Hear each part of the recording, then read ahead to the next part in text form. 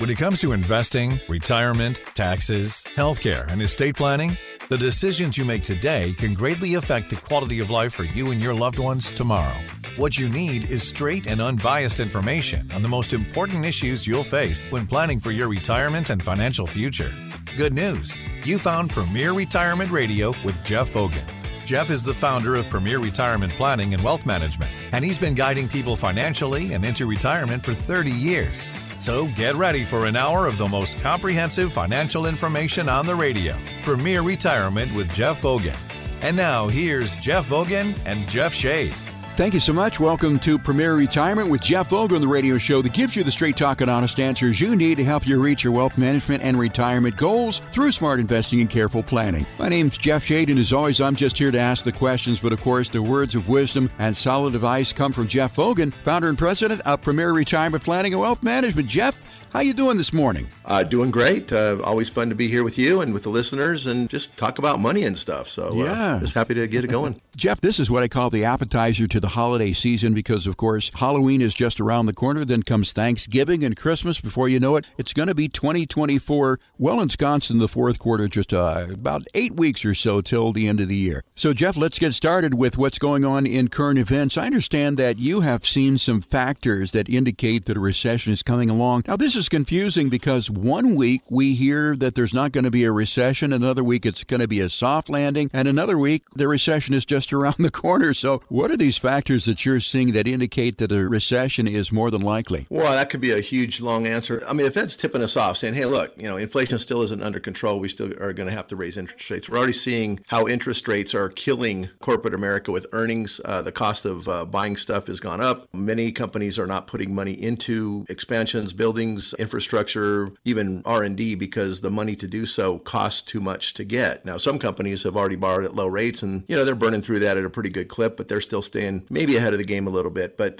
by and large, the higher interest rates are a big, big factor. It's funny how Janet Yellen, who was actually the Fed chair back in the '08 crash, I believe, the closest she got to ever predicting recession or market correction or anything close to what happened was, well, we might have a mild recession, but it would be a soft landing. Well, obviously, she was wrong. Maybe it's because the government and Fed doesn't want to be the ones, yelling fire in the theater because of the stampede that would happen if they gave that kind of an indication. I think Powell's been honest with, hey, I'm going to raise interest rates, but he hasn't said, hey, it's probably going to cause a hard landing. You won't probably have that come out of his mouth. There's people like Jamie Dimon, JP Morgan CEO, and other people that think there's going to be a hard landing. Ray Dalio, Drucker, these guys are all understanding what credit cycles and interest rate cycles and market cycles do, and they always repeat and they always complete. And I've said that for the last several months. Now, I wasn't born to wait for anything, so this is driving me crazy. I want this thing to complete so we can get back in the market and ride it up and enjoy the next bull market. I just think it's going to be a while because there's so many different things that are really pointing to bad things ahead. Nobody's really downplayed it other than the news because they want to cheerlead the market. Let me just name a few things. Rising interest rates being one of them. Inflation is still at unsustainable levels, still in the 3.5 range. They want to get it to 2. Higher consumer and business costs mean less purchases, means less profits, means less earnings, means more pressure on companies. What's happened has already happened. I mean, there's a lot of things that are costing 20 and 30% more than they did when Biden took office, when Bidenomics came into fruition, and boy, isn't it doing a great job. It is, of ruining America. But bottom line is what has already happened is still going to impact earnings, profitability, growth, and people's pocketbooks and ability to buy things and sustain their own lifestyles forever, for years to come. And because even though, one of these Bidenomic things is, well, look, average wage is up, 3% when inflation's up 25% so far? I mean, that's a big net difference of buying power. So, the inflation is still at unsustainable levels. The only way to get it down, according to Powell, is to raise interest rates a little bit more. There's a meeting in November. We'll see if that happens in a few weeks. And they've factored in something like a 96% chance. The market seems to think there's a 96% chance that the Fed will leave rates alone. And they might go into the end of the year. There's always kind of a window dressing period of time when they like to, not rock the boat too bad during the holidays. But I don't think these economic factors are going to just move out of the way for, one interest rate pause. I mean, we just saw 10-year Treasury, last week go up to 5%. That's a high rate that we haven't seen in a long time. Is that, a rate where we can't exist? No, but there's a lot of adjustment that needs to happen before we get to where 5% is meaningful to savers and not hurtful to corporate America and people that want to buy stuff. I mean, here's another one, consumer debt being well over $1 trillion. We talked about that recently. And the defaults are at an all-time high. You know what else is at an all-time high based on a report I just read 3 or 4 days ago? Car loans. Yeah. Highest default rate ever. Nobody's buying their car. I mean, talk about the repos. You're going to be able to get a really good deal on cars if the repo man gets out there and does his job. Or we're just going to see, all these car dealers and a lot of companies that are losing money, banks losing money. That's debt that they have to write off in many cases. All they do is get the car back and they get to sell it at a loss. And that's going to, filter through the banking and any lending institution. So I think financials are going to probably take a big hit. We've got corporate earnings still falling. And I think it's really interesting how we're in earnings season. Everybody's going to start reporting. We just, heard a lot of big tech companies and a lot of big solid, some of the Magnificent Seven reported this last week. And the funny thing is a lot of these companies are in fact still growing. There are some that just can't not grow. I mean, Google included, but companies like Apple are actually, their earnings are reducing. During earnings season, it's interesting that about 80% of companies report higher than expected earnings. And so the market loves this. They go, oh my gosh, better than expected earnings. That's awesome. They're doing better than we thought. But they already revised the earnings down. We've talked about this. We had one company that's going to report in a few weeks that they're revising their earnings down by about 15%.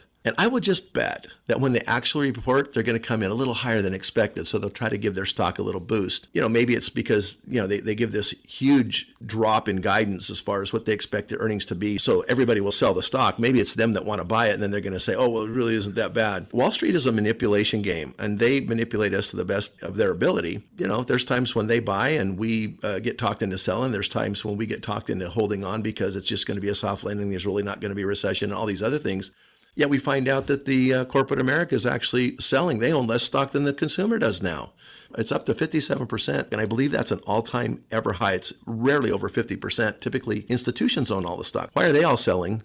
They're just selling, oh, everything's good, everything's hunky-dory. Look at all these earnings. They're always better than expected. Shouldn't you buy? But it's just really trickery to make us think that the market is a little healthier than it is. Now, I'm not saying the market is, a bad place to make money. It's not. You can make a lot of money over the long term. I just don't think it's going to be there over the next few years because there's too many factors that are pointing to not good signs ahead. Now, GDP has been growing at about 2%. I think it's coming in a little bit higher lately.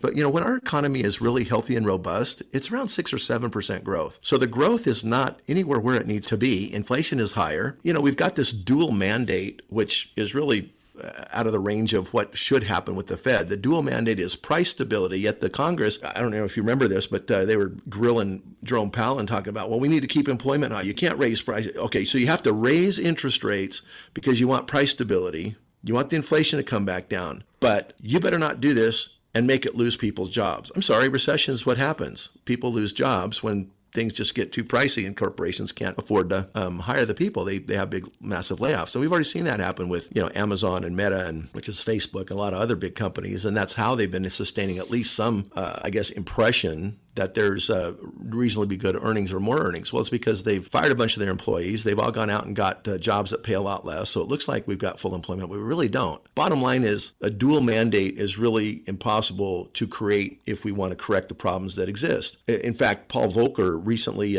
he was the Fed chair back in, he said this, I believe in 2013, back when they were starting to do quantitative easing and things like that. He said, price stability and full employment. I find that mandate both operationally confusing and ultimately illusory. Yeah, I think that's right. How can you do that? We've tried to make this modern monetary theory that we can just print money anytime and it's not going to have a consequence. Well, that's illusory. It's not going to happen. Things happen and reality eventually sets in. Well, why do interest rates matter? Interest rates are the only way to get inflation under control, but they matter because interest rates are the heart and soul and the life of the free market system. They're the cost of money. When costs go up, earnings go down. Real incomes go down. We're in a totally different investment environment than anything that I can remember seeing since I've been in this business. to some experts, they're looking back, and we haven't seen this type of situation for more than 40 years, back when there was stagflation based on the Carter economic plan, which ended in stagflation. What we call that, Carternomics or something? Right. We can name it Bidenomics, which is how can we ruin America? Let's call it Carternomics.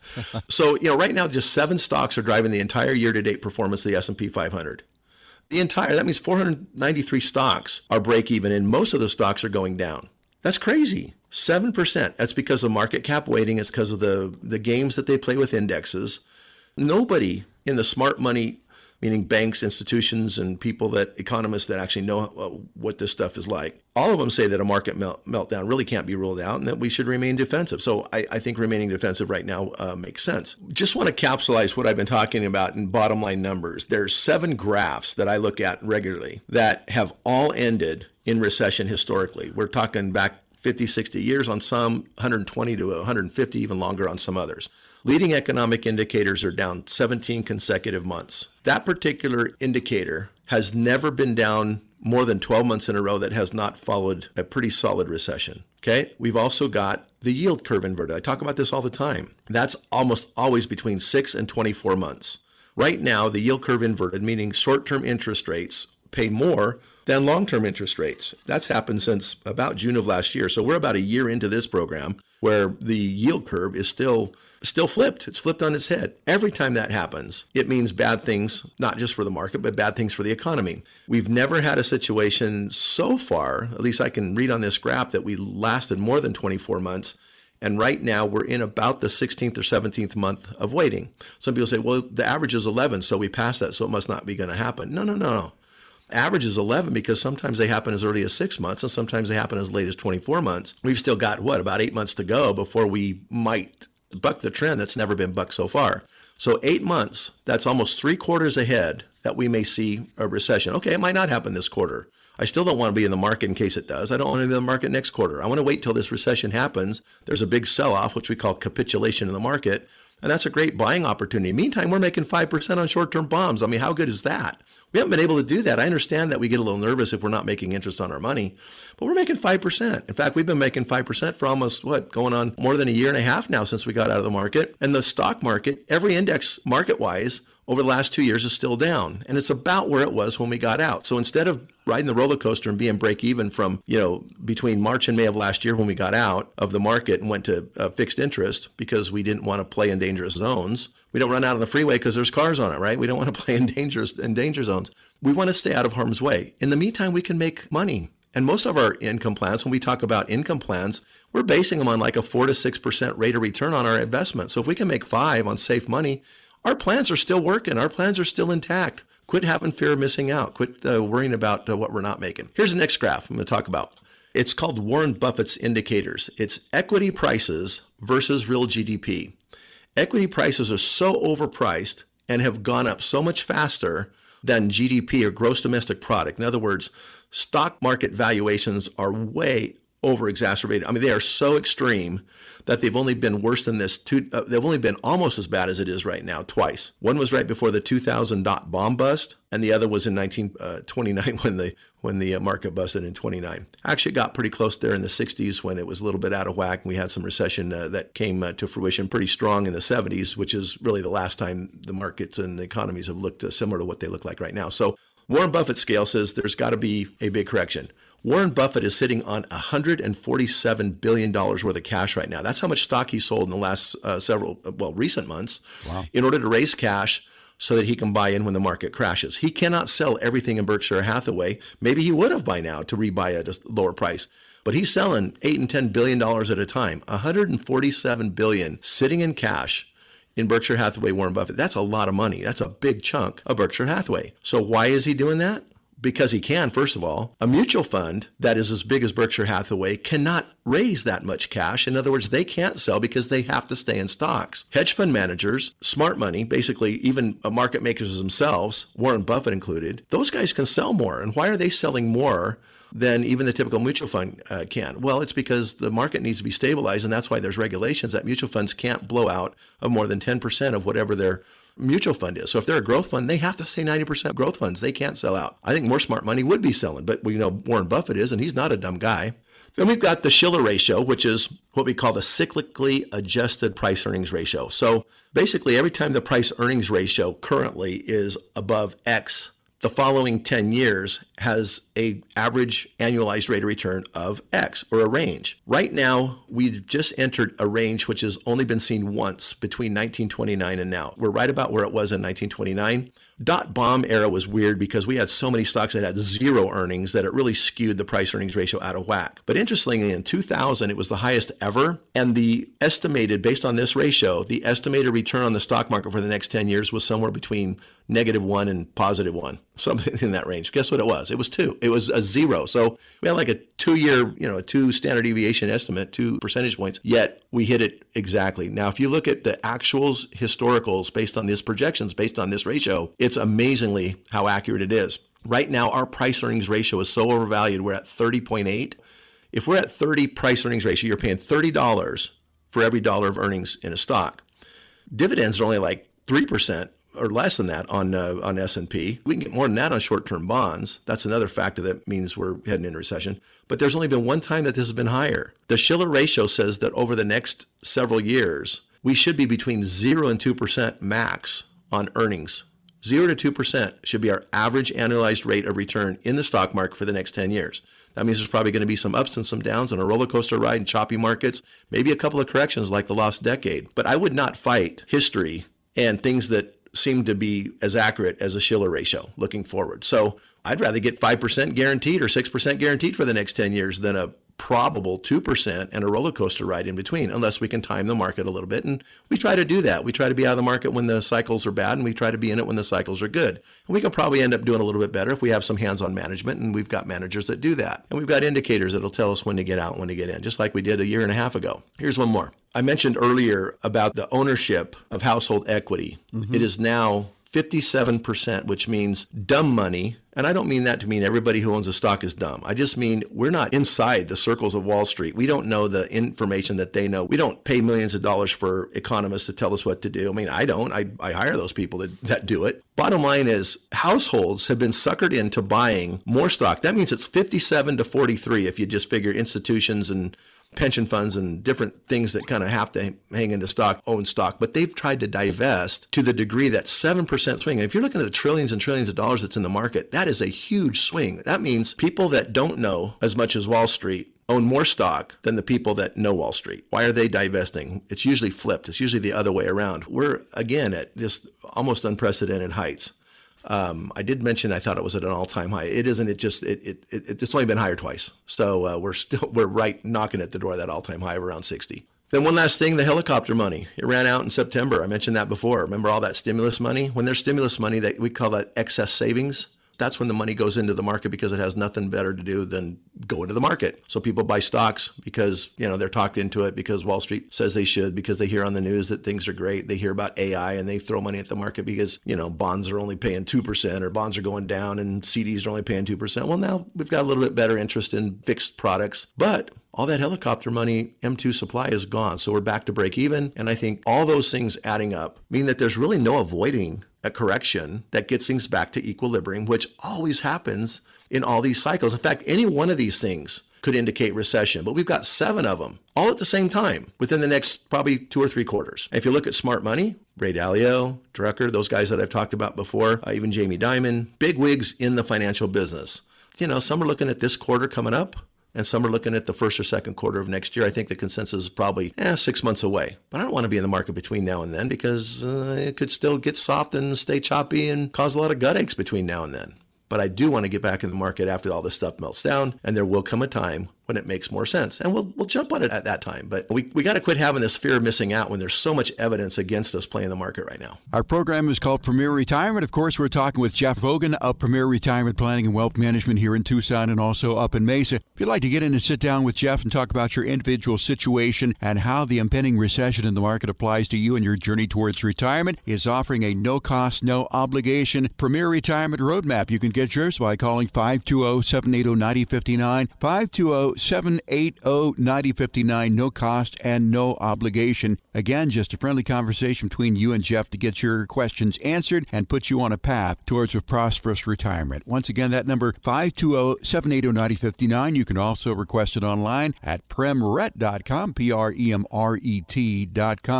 Jeff, we're a little short on time in this segment, but I do want you to talk about the case of the week. So what was your case of the week this week? You know, it's good we have a short period of time because it's really a short case. And this isn't a new case. This is something that we get on a regular basis. But I had a couple come in that was just, they're tired of losing money and they're just seeing their money run out. They're in their, she's in the mid, he's in the late 70s. They retired in their early 60s with about $2.5 million, right in the range of the 2008 crash, and had dealt with a broker that had got them to the couple $1 million. They'd been really good savers. They'd invested along the way and did pretty well, dollar cost averaging into the market, even though the market had just finished a decade of pretty much flat. They had made some money and were really happy with their broker. The broker ended up retiring. His son now took over. And of course, since the broker got him there, they thought they might just as well leave it there and ride it out. Well, they started losing money and it was always the same thing coming back. Oh, it's okay. The market always comes back. You're okay. But now they're spending money and they've never spent more than about $50,000 a year out of over $2 million in assets, which is like a 2.5% rate of withdrawal. And they come into me and they've got under $900,000 left and they're getting worried. I don't blame them for getting worried. How in the world did you stay in there in this game? Well, he kept saying, but over the long haul it comes back and it's going to average the most and you should just hang in there. And he says, well, I'm seeing the writing on the wall. I'm only 15 years into retirement. I've already spent over half of my money. I don't have the staying power, even with earnings, to go another 15, even at 50,000, do I? I said, well, maybe you do if you don't lose any money, but if you lose money, yeah, you could be done in 15 or 20 years. I said, well, so what do you want to do? You want to stop the bleeding and make some money and get some guaranteed income? I mean, we can still put a chunk of that 900,000 into some things that guarantee you the 45 or 50 that you need and still have $200,000 or $300,000 that you could play with. Now, if we would have gone back to when he started retiring, we would have put $1 million into something that gave him guaranteed income at that point, paid him the $60,000 or $70,000 that they need, and they wouldn't have had to touch the other $1.5 million. And they'd probably still have it and then some because it would have continued to grow through thick and thin, ups and downs and everything else. So they'd probably still be worth $2.5 or $3 million had they just solidified their plan for income in the beginning. So now we're having to kind of redo it. We're having to use up almost all their money to create the income guarantees that they need, have a few $100,000 left, which is a better plan than leaving it at risk and into the volatility of the market. So, but now they said, well, I think we owe our guy a call. He's been such a nice guy. We've had him and his dad for almost 40 years now. And, we want to just make sure that he's okay with us leaving. I go, wait a minute. You got to make sure if he's okay with you leaving. Basically, you've spent about, $700,000 or $800,000, but you've gone down twice that in actual value because you've missed the boat on the volatility issue.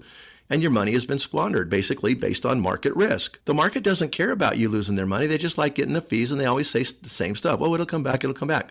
It doesn't work the same on an income plan. I hope these guys have understood this. This just happened a few days ago. So, they're going to talk to their broker and, hopefully they'll see the light and treat it like their money, treat it like it's their money and that they want to preserve it because we have a plan. The broker doesn't. It's just all portfolio management, park and hold. They never make changes. They never get in or out of the market. They just park it in a whole bunch of stuff and hope it works out. I mean, the hold and hope method does not work in retirement.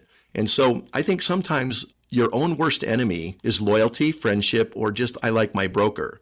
You've got to like your own longevity, your own money, and the fact that it needs to serve you. Your money needs to serve you. You don't need to have your money serve your broker or the Wall Street market.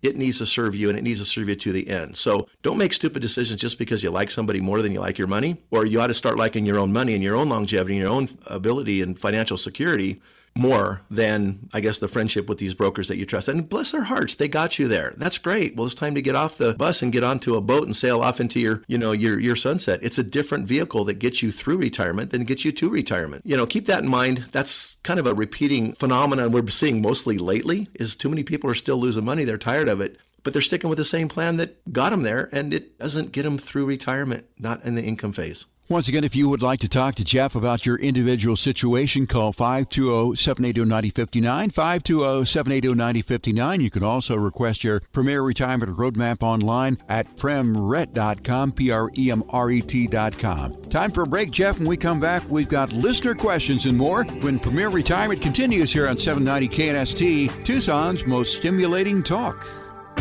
You can't start a trip you've never taken without a plan, and you can't start your retirement journey without a comprehensive plan to get there safely. To request your no-cost Premier Retirement Roadmap, call 580-780-9059 or request it online at premret.com. Now back to more Premier Retirement with Jeff Hogan and Jeff Shea.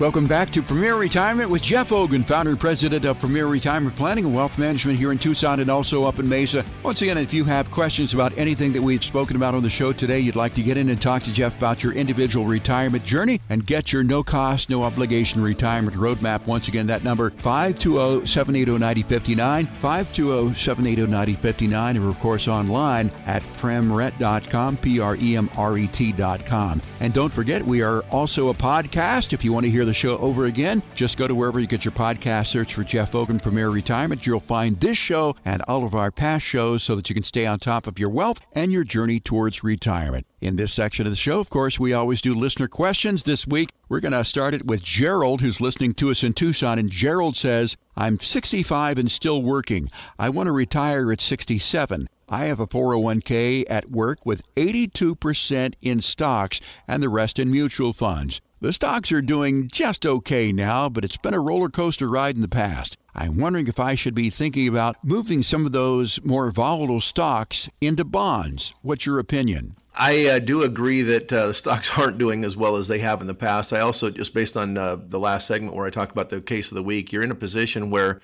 you could take money off the table, the amount that you've saved for retirement, and not take a chance on losing a chunk of it or even 50% of it, like the last two market crashes, and having that take 5 to 7 years to get back to even. I mean, unless you want to work to 70 or 72 to wait till it gets back to even so your plan works. And I don't know how much you're going to rely on the 401k, but I will tell you, volatility in this riding the roller coaster ride out will eat up your assets faster than something with principal guarantees. Bonds, as we've just learned, do not have principal guarantees. I do think bonds do have a chance of going up, interest rates going up a little bit more, which means bonds will go down in value, which means you're locking in losses. Or, you can wait till the bonds peak if you can time it right. And then as they go down, if they do kind of retract a little bit, retrace some of their interest rates, then the bond values actually do go up a little bit. And, we look at those from a macro level, and we do get into bond indexes and bond markets when the bond market looks a little bit more healthy. For the last year and a half or 2 years, the bond market looks horrible. Actually, for about 3 years now. Stock market for at least 2 years has looked horrible. So we don't know what the future holds. We kind of have an idea, but we do know that there's so many things pointing to a recession that I think it's a great time while the market's still relatively high. Yeah, not as high as it was at its peak. Think about it. Since you're 65, think about putting some of that money, and I don't know how much it is, or again, how much you rely on it, but let's say you have $1 million and you need to make at least $40,000 from your 401k to work, and the stock market says, well, you need a 4% rule. As long as you don't take 4% out, then you're fine. Well, you could go along with that and end up being like the people that I just talked about a minute ago who had $2.5 million, only took 2.5%, but because of volatility have used up more than half of their assets. So I don't like anything that's not principal guaranteed for that. And at your age, it might take $600,000 or $700,000 in principal protected accounts to guarantee you maybe $40,000 or $50,000. You'd still have $200,000 or $300,000 that you could leave alone, let it ride out the market in 20 or 30 years, have that be worth $1 million, and you're still getting that $40,000 or $50,000 that you need extra to live on, plus whatever growth you can get out of your, say, risk-based assets. But those would be dollars that you don't have to use. So I would, just look at your overall plan before I'd make any particular recommendations. I don't think bonds are the play today. Unfortunately, bonds don't act opposite stocks like they used to. They used to be kind of considered a hedge. Now they seem to be kind of in sync. If bonds start going up in value, I think the stock market will go up in value too, because if bonds go up, that means interest rates are going down, and that's usually a healthy sign for the stock market. So I think I wouldn't just be shifting in and out of bonds and stocks. I think they're both going to be weak for a while, and I think they're going to get strong at the same time. So we would reallocate into both of those asset classes later with the amount that you can afford to have at risk. With the amount that you cannot afford to have at risk, I would take off the table, put it in something that's principal guaranteed, can still make you 5 or 10% over the long haul, but never lose, never have a year worse than zero, and guarantee you income for the rest of your life, even if the account doesn't perform. In other words, if these principal accounts don't perform and you've got an income guarantee on them, and insurance companies are able to do that, then you don't have to worry about your income going down. Your Social Security is going to continue to click up as, with inflation. Your stock market investments can be used to offset any inflationary pressures. But here's what I found out is most people don't spend as much in their 70s and 80s than they do in their 60s anyway. So you really don't need a whole lot of inflation protection from the standpoint of a whole lot of extra liquidity and income 20 years from now, as much as maybe some people would say. I believe that you're in your go-go years, you probably want to use a little bit more front end. So figure out what that need is, add $10,000 or $15,000 to it for fun, or 20 or 30, whatever it is. Go into retirement with some predictability and some peace of mind. Gerald, thanks for that question. Of course, we'll be sending you out Jeff's book, Retirement: The Road Ahead, and we appreciate you listening to us in Tucson. Next question, Jeff, is Stacy in Rita Ranch. And Stacy writes, we're truly fortunate to have a lifetime inflation-adjusted federal pension and Social Security of $200,000 annually. We're a 65-year-old man and a 61-year-old woman. Our income is roughly breaking out to be $125,000 and $75,000 respectively. We did not take advantage of spousal survivor benefits when we retired years ago, which seemed like a good idea at the time, so our plan was always to self-insure our long-term care and spousal survivor needs. We'd like some help with how to plan for the future. Our main question is, how much should we set aside, if anything, for long-term care? In looking at long-term care policies in the past, the maximum payout was around $360,000. We thought that was the right amount to target. We have a life insurance policy for the 65-year-old of around $300,000 through 2036. Should we look for additional life insurance, or is it reasonable to depend on the nest egg that I've talked about here to cover the cost of the lower retirement income spouse, since she's not eligible for any Social Security benefits? What do you think?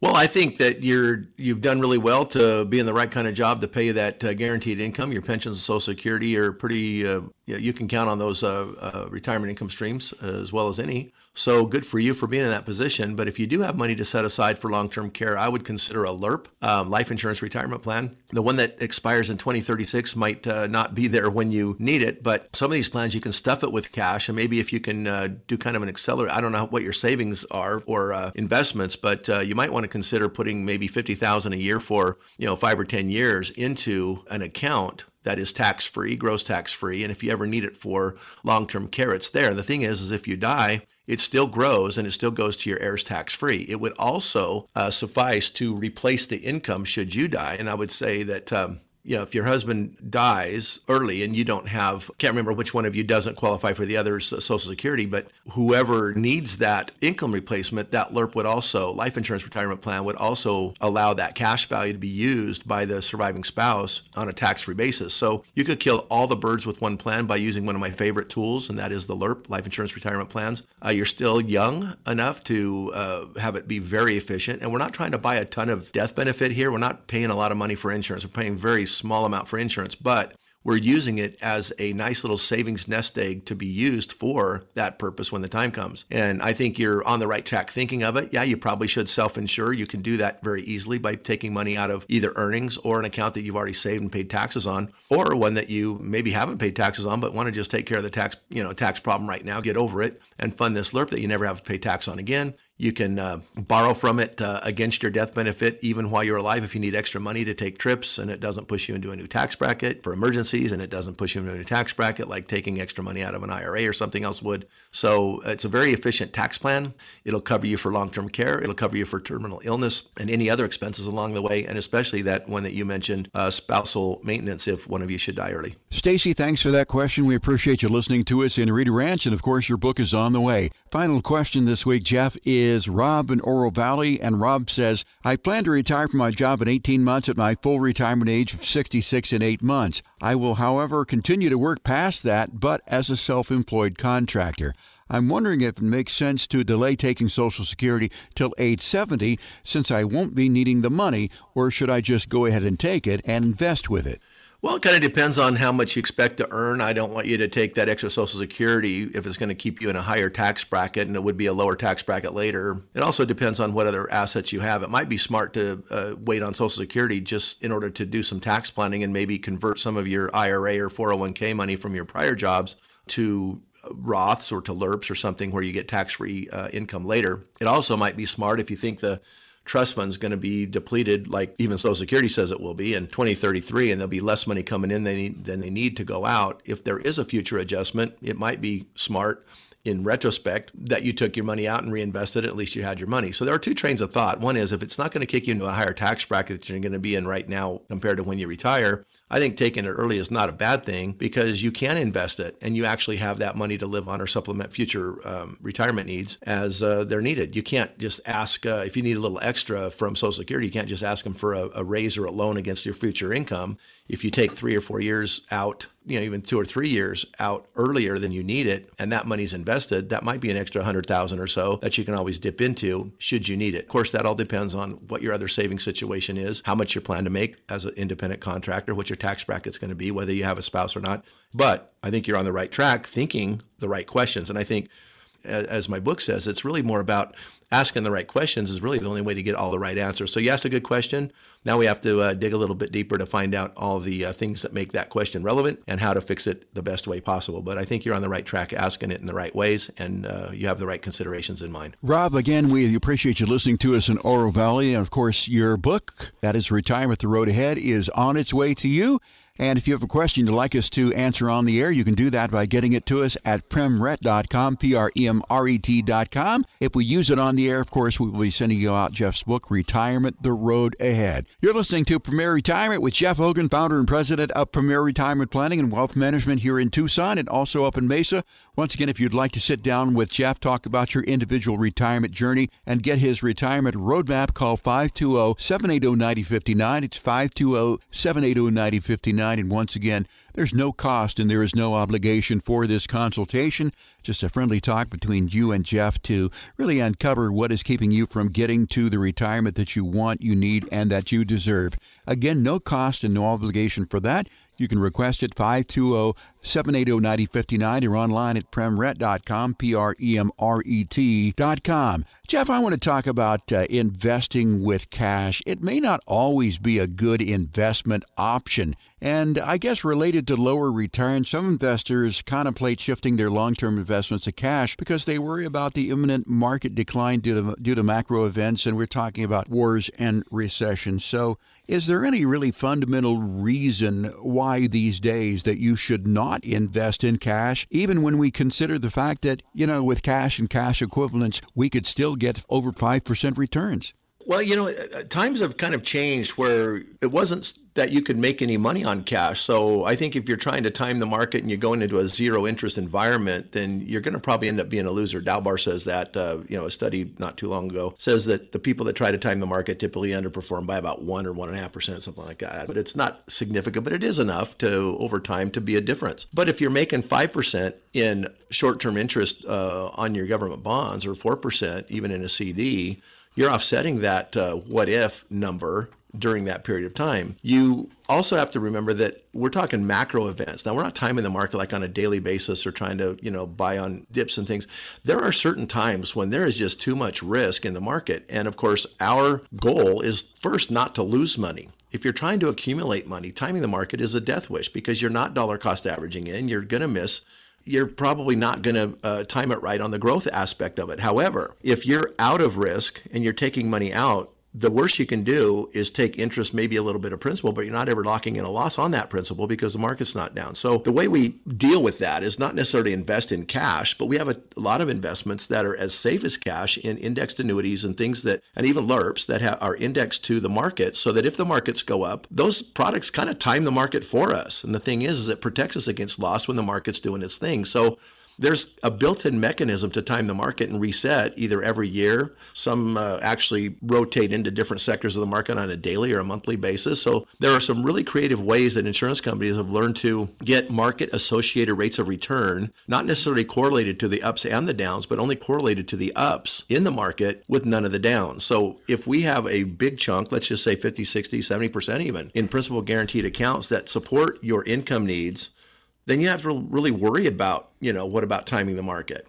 With the other money, we can either ride it out and wait. We like to, make our losses minimized, even on our risk money. We like to do that too. So if we're diversified between no risk money and risk money, we don't necessarily always have to take the approach of long-term gains and just hold and hope on the risk money either. There are macroeconomic events and things that we're seeing right now that would indicate it's too dangerous. Let's at least preserve that. If our money's making 5% or 4% or even 3% in something as safe as cash, while the market's doing its gyrations up and down and doing its thing, and the index annuities aren't doing anything because the indexes aren't doing anything, at least we're making some money on some of our money. And if I'm wrong, and let's say we're making 3 or 4% on the risk money and the market goes up 20% and our index annuities go up 10 or 12, well, that's great. Our safe money, which index annuities and LIRPs talk about the safety of the principal protection is essentially as safe as cash, then we make money on that. So either way, we're making money. It just creates a situation where we don't have to be 100% right. We just have to never be wrong as far as the downturn in the market, or be very minimal on the downside. So right now, when the market's risky, we want to minimize risks. I mean, so let's minimize risk by doing the smart thing. So I do think that there's a time to invest in the market,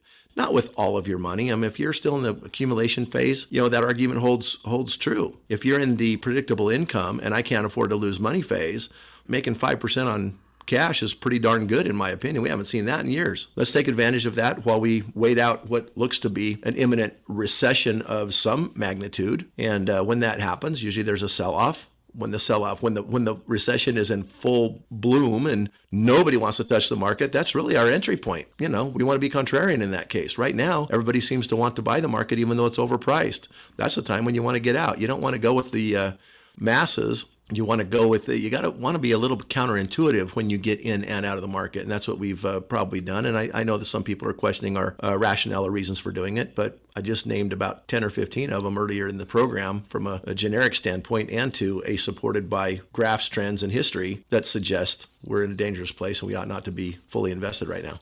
So, Jeff, if I'm hearing you correctly, there are times when cash is definitely king. Well, yeah, it is. When it doesn't make sense, when things are overvalued, overpriced, and when the market doesn't have a very good outlook to make more than what we can make in cash. You want to make money in the thing that looks like it's got the best opportunity. For the last decade, cash was paying like zero or less if you look at the inflation factor. And the market was doing great. It was a lot more important to be exposed to the market, whether it be through the indexing products that we use that are principal protected, or whether it be having some money in the market over the last decade. We've done well. But it's time to take those profits off the table because you could lose a big chunk of them, maybe even half of them, maybe all of the profits that you made over. Maybe you've doubled your money in the last 6 years, and market goes down half. You just basically gave away 6 years of profits, and it might take you 5 or 6 to get them back again. So again, it's more from a macroeconomic level. We're not doing day trading. We're not trying to get into cash and get out of cash on a month-to-month basis or day-to-day basis or even a year-to-year basis. Maybe a year-to-year, maybe a couple of years.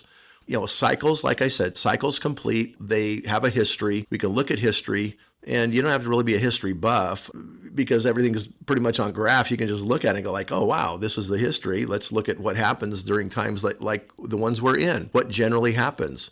It's got a 100% hit rate over the last 50 or 100 years. If history is, it's got about a 50-50 chance of playing out like this is what history shows, well then, make your best gut check investment decision.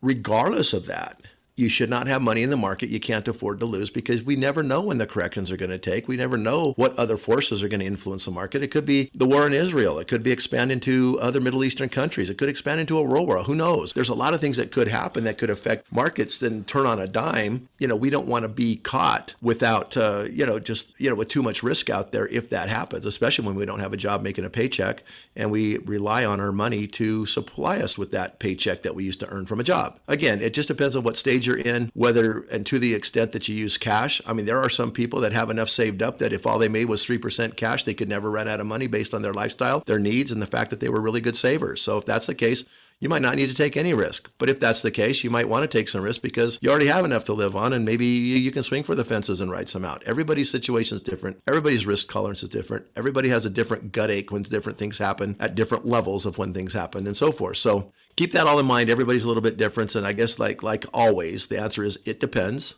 When you should be in cash and how much cash you should have, and if it's even a relevant investment asset class for you. Our show is called Premier Retirement. We're talking with Jeff Logan of Premier Retirement Planning and Wealth Management here in Tucson and also up in Mesa. Once again, questions 520-780-9059, 520-780-9059. Jeff, every week I talk about this retirement roadmap that people can get at no cost and no obligation. So I thought we would spend just a few minutes here for those people who are wondering what this retirement roadmap is all about. So when people call 520-780-9059, Shelley answers the phone, takes some basic information from them, and schedules a consultation with you. What is this retirement roadmap review going to consist of?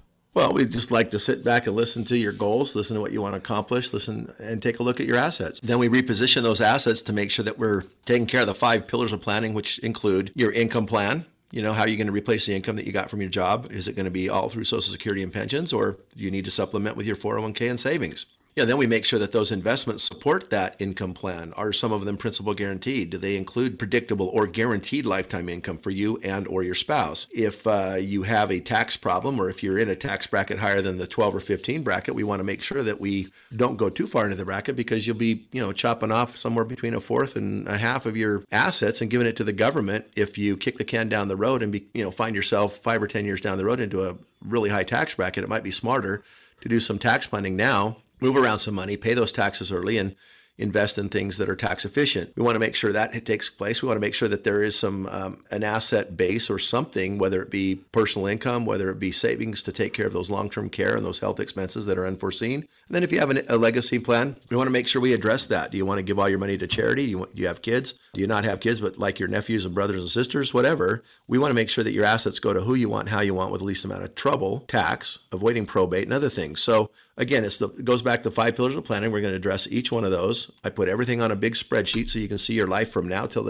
you're about 100 years old, with predictable assumptions, very conservative assumptions as far as earnings go. With the invention of principal protected products and not losing money, some give guaranteed rates of return that we can predict and count on, and some give predictable income that we can count on regardless of the performance of the asset. Again, it's a pretty comprehensive look at your overall situation. It's not just a portfolio management situation where I've had people come in and say, well, I've been to 6 different guys and, I'm only making 4% on my portfolio. They think I can make 6 over here and they think I can make 7 over there. And they guaranteed me 8 over here. What can you do for me? I'm not doing let's just play a guessing game and project a higher rate of return from all these other guys that are just, blowing smoke up your dress anyway, telling you things that can't be guaranteed or predicted. Or do you want a comprehensive plan where you can see the whole thing on a picture and how you're going to use the money, when you're going to use the money, how much of it gives you a predictable guaranteed income and how much of it's hold and hope. And when you see the whole thing laid out on a picture, I think the value add that we give with this Premier Retirement Roadmap is a huge value add. And considering that you're paying a fee for portfolio management where all they do is park and hold and do nothing, compared to somebody that actually does a plan for you, saves you taxes, and actually through better management and through, more comprehensive planning might actually save you or make you more than enough to cover those fees, or at least give you the peace of mind that those fees are going to something more than just a portfolio manager, something you could do yourself just by going and buying some index funds. Then you find you might like it here. You might have a nice match and you might want to jump aboard and get on our boat and sail off into the sunset. We'll navigate around all those obstacles that we've navigated around before and help you feel safe and sound and enjoy your retirement. So once again, this 5-point retirement review consists of an income plan, investments to support your income plan, a tax plan, a healthcare plan, and an estate plan. And once again, you can get this retirement roadmap absolutely at no cost and no obligation. If you'd like yours, call 520-780-9059, 520-780-9059. I think Shelley's got some spots open right now, but they are filling up quickly. So call sooner than later. You can also request your plan online at premret.com, premret.com. Well, Jeff, I've enjoyed our conversation this week, but unfortunately, we're out of time. For Jeff Ogan, I'm Jeff Shade. Thank you so much for listening to us. Go out, have a great weekend. We'll talk to you again next week with another edition of Premier Retirement right here on 790 KNST, Tucson's most stimulating talk. Investment advisory services provided through Premier Wealth Advisors, LLC, an Arizona state-registered investment advisor. Securities transactions are placed through TD Ameritrade. Insurance and annuity products are offered through Premier Advantage Inc., DBA Premier Retirement Planning and Wealth Management. Investing involves risk, including the potential loss of principal. Any reference to protection, safety, or lifetime income generally refer to fixed insurance products. Insurance guarantees are backed by the financial strength and claims paying abilities of the insurance carrier. The show is intended for informational purposes only and is not to be construed as advice or recommendations. Due to show format, accuracy, and completeness cannot be guaranteed. Premier Retirement and its representatives do not provide legal or tax advice and may only conduct business with residents of states and jurisdictions where they're properly registered.